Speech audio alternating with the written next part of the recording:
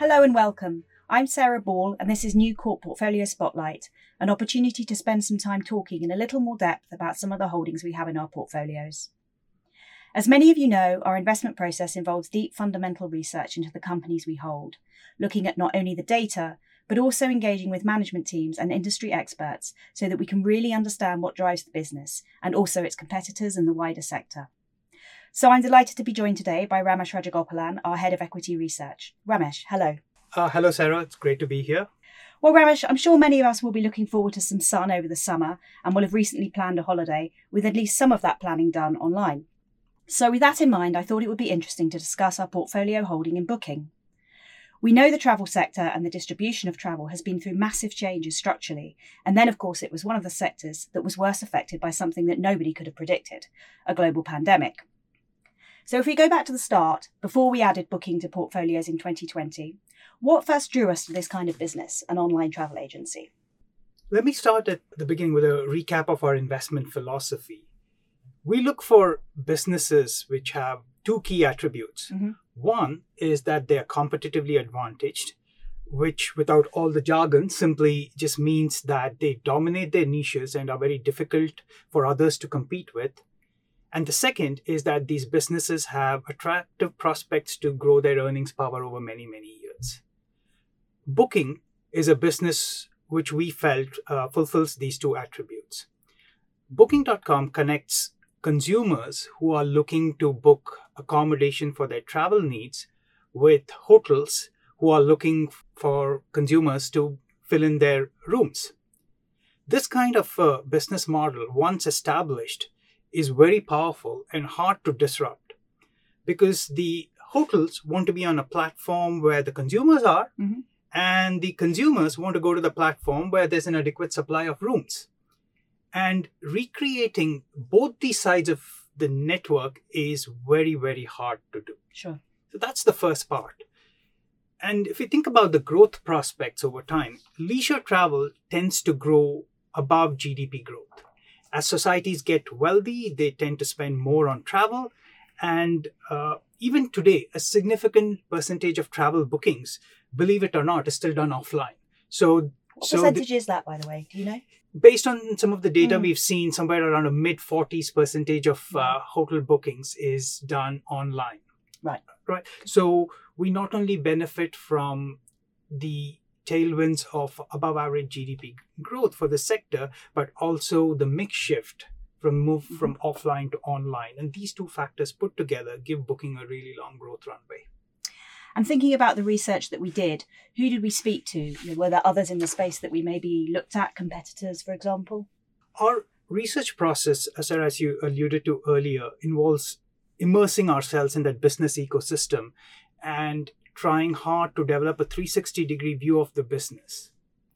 The work we did on Booking was more challenging than some of the other businesses we hold in the portfolio, largely because it was done during the COVID lockdown. Sure. So we could not travel or get on the road and go and meet people. But on the flip side, most of the hotels at that time were pretty much closed and had no business. So they were happy to make some time to talk to us on a myriad number of Zoom calls. So at that rather tricky time, we followed our process. We read through many annual reports of Booking, its competitors, and other players in the business ecosystem. We reviewed hundreds of call transcripts. And then we managed to speak to several ex-employees of Booking, its competitors, Expedia and Airbnb. We spent time talking to people from Google in their travel vertical. We spoke to many small and mid-sized hotel operators in Europe, some hotel operators in Asia, in the US. We spoke to technology firms who are helping some of these hotel operators go online. So it was a lot of conversations to develop that view of that entire business ecosystem. And once we were done with that, we spent some time talking to Booking itself. And all this work enabled us to form a view about the future prospects for the business. Sure. Interesting to hear you say Google there, but we'll come back to that when we talk about competition maybe a little later. So looking at Booking and thinking about the business model, how do they actually make money? Booking makes money from commissions paid by the hotels when consumers book a stay at the hotel on Booking's website. So we can think of the Booking business model as that of an outsourced marketing arm for all the hotels. So let's look at the business model from the perspective of both the hotels and the consumers. So if we start with the consumers, most leisure travelers evaluate multiple options before they finally choose a hotel where they're going to stay. And so what consumers look for is they want a website which gives them sufficient choice, where they can filter based on their criteria, which is easy to browse and search, and finally where they can make a booking and would have the trust that their booking would be honored. Sure. Right? And Booking has managed to create this in their website or app, however you look at it. So over time, Booking's becoming the destination for consumers for their accommodation needs. Along with this, Booking also provides valuable rewards or discounts to consumers based on their usage. It's called the Genius program, and that drives repeat purchases, right? So consumers keep coming back to it. And anyone who's not a part of the Genius program, here's a plug. Please do sign up to V8. You get very good discounts.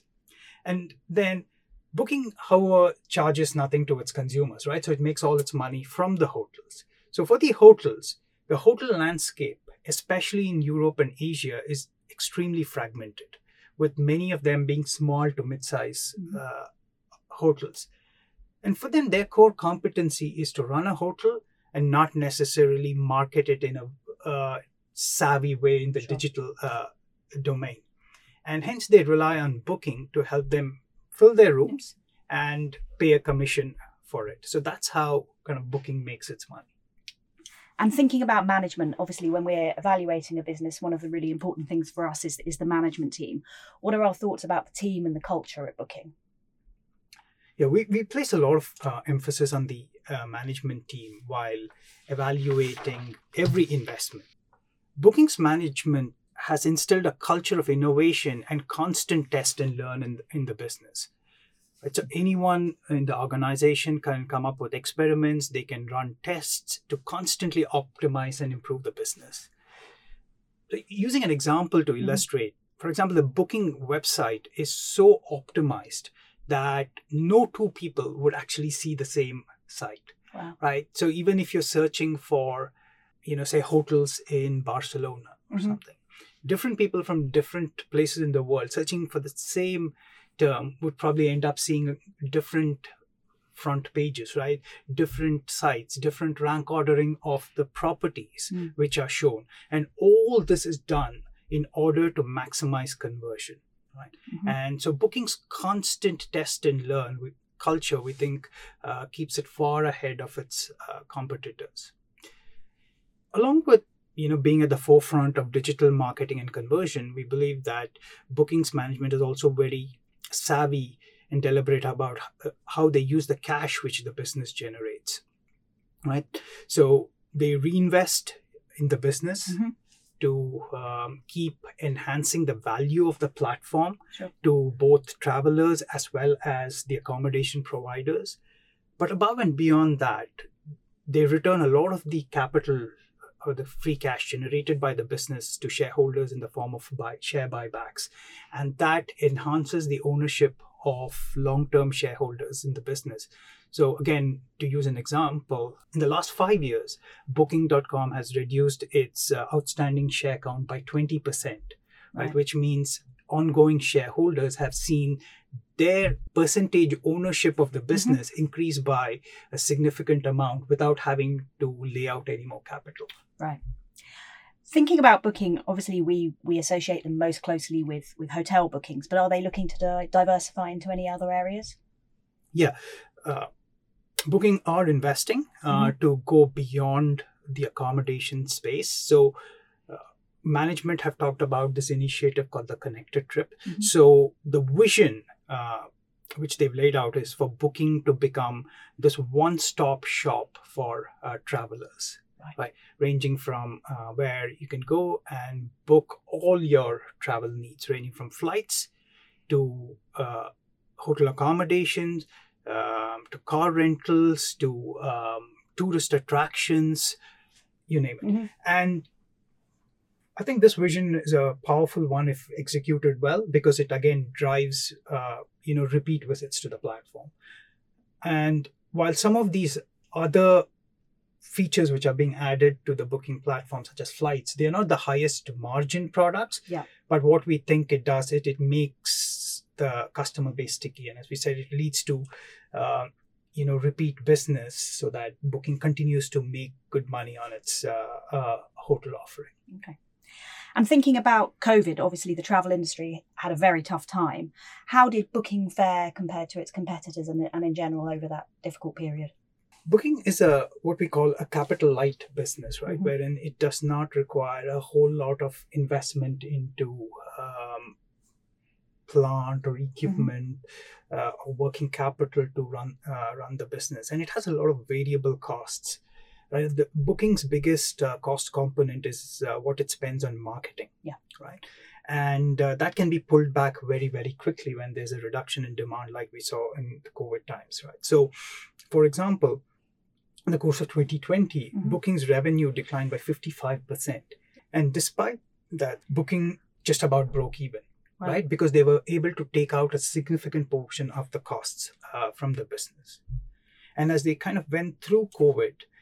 And the recovery started, Booking continued to perform really well. For example, in the course of full year 2022, Booking's per share earnings power recovered to the pre-pandemic highs, which was seen in 2019. Mm-hmm. And the value of bookings on Booking's platform was 26% higher in 2022 than in 2019.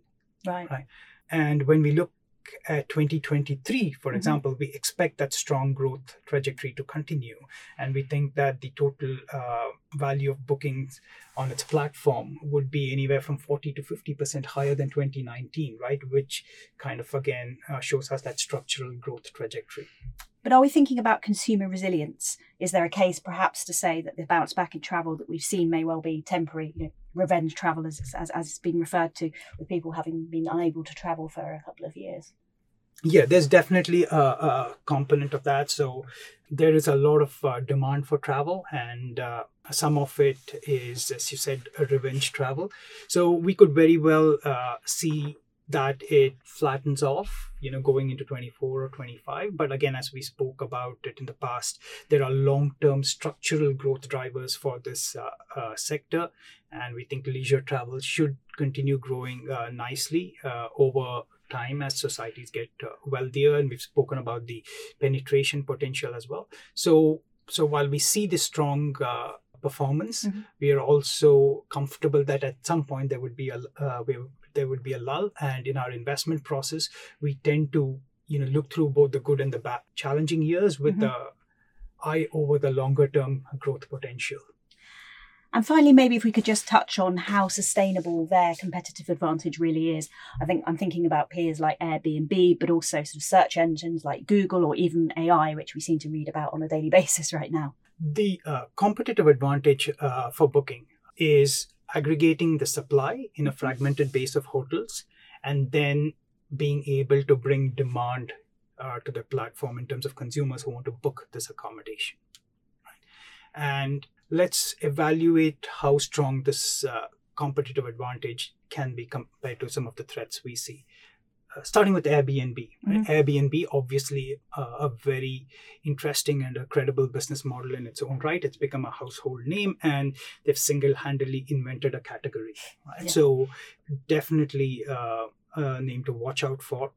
And so far, Airbnb has been focused on this category, which is called the alternates. Yeah. But at the end of the day, they fulfill the same underlying need for leisure travelers. So eventually, Airbnb may move into the mainstream hotels. Not something we've seen as yet, but one we continue to track very closely. However, a little known fact is that about 1/3 of Booking's accommodation actually does come from these alternates. So they're already competing with Airbnb on their turf and are continuing to do well. Okay. right? So we believe that Booking can credibly compete with Airbnb. Similarly, Expedia is also improving its capabilities, and they're raising their game. But again, this is an ecosystem where it's not a one winner takes all, or sure. there can be multiple winners, and we see 2 or 3 key players: Booking, Expedia, Airbnb. In the developed world, when we get into emerging Asia, there are other players as well. Of course, yeah. Another risk to think about is Google, and the risk that Google as a search engine where a lot of people start their journey can go deeper into the travel funnel and extract more value from players like Booking. That was a significant risk which we considered very carefully when we were doing our initial work, and one we continue to monitor. That risk seems to have receded somewhat over the last couple of years. Some of the product features which Google had introduced, such as book directly on Google, have been scaled back in the course of 2022. So we think that Booking and Google are an ecosystem, a symbiotic ecosystem where Google does something really well at the top of the funnel and Booking does something really well at the bottom of the funnel. And I think both of them can coexist. Yep. But that's something we continue monitoring. And then finally on AI, we're seeing a lot of news flow on AI right now. But again, it would be an interesting piece of information for everyone to know that Booking's been working with AI not just today, but over the last 8 to 10 years. Right? And they have already built a lot of these models, which we talked about in the test and learn, using machine learning algorithms to constantly optimize how they bid in the digital marketing space, but also how it leads to conversion. So here's a business model where we think they can use the progress which is made on AI to further their competitive advantage. Great. Thanks, Ramesh. So drawing to a close, I think we can say that after a few turbulent years, Booking is now firing on all cylinders. And although, of course, we are watching how the likes of Google or even AI might change how we book travel in the future, we very much expect Booking to innovate and adapt and be part of that landscape. Ramesh, thank you very much for your time today, and thank you all very much for listening. Please note, this audio content is produced by Rothschild & Co. for information purposes only. The podcast is not provided as a solicitation, recommendation, or invitation to buy or sell any security, fund, or any other banking or investment product. Nothing in this podcast constitutes advice of any sort, and no responsibility is accepted in relation to the content accuracy or any reliance on the information provided. The value of investments and the income from them can go down as well as up, and you may not recover the amount of your original investment. Past performance should not be taken as a guide to future performance. This content should only be used or reproduced with the express written permission of Rothschild & Co.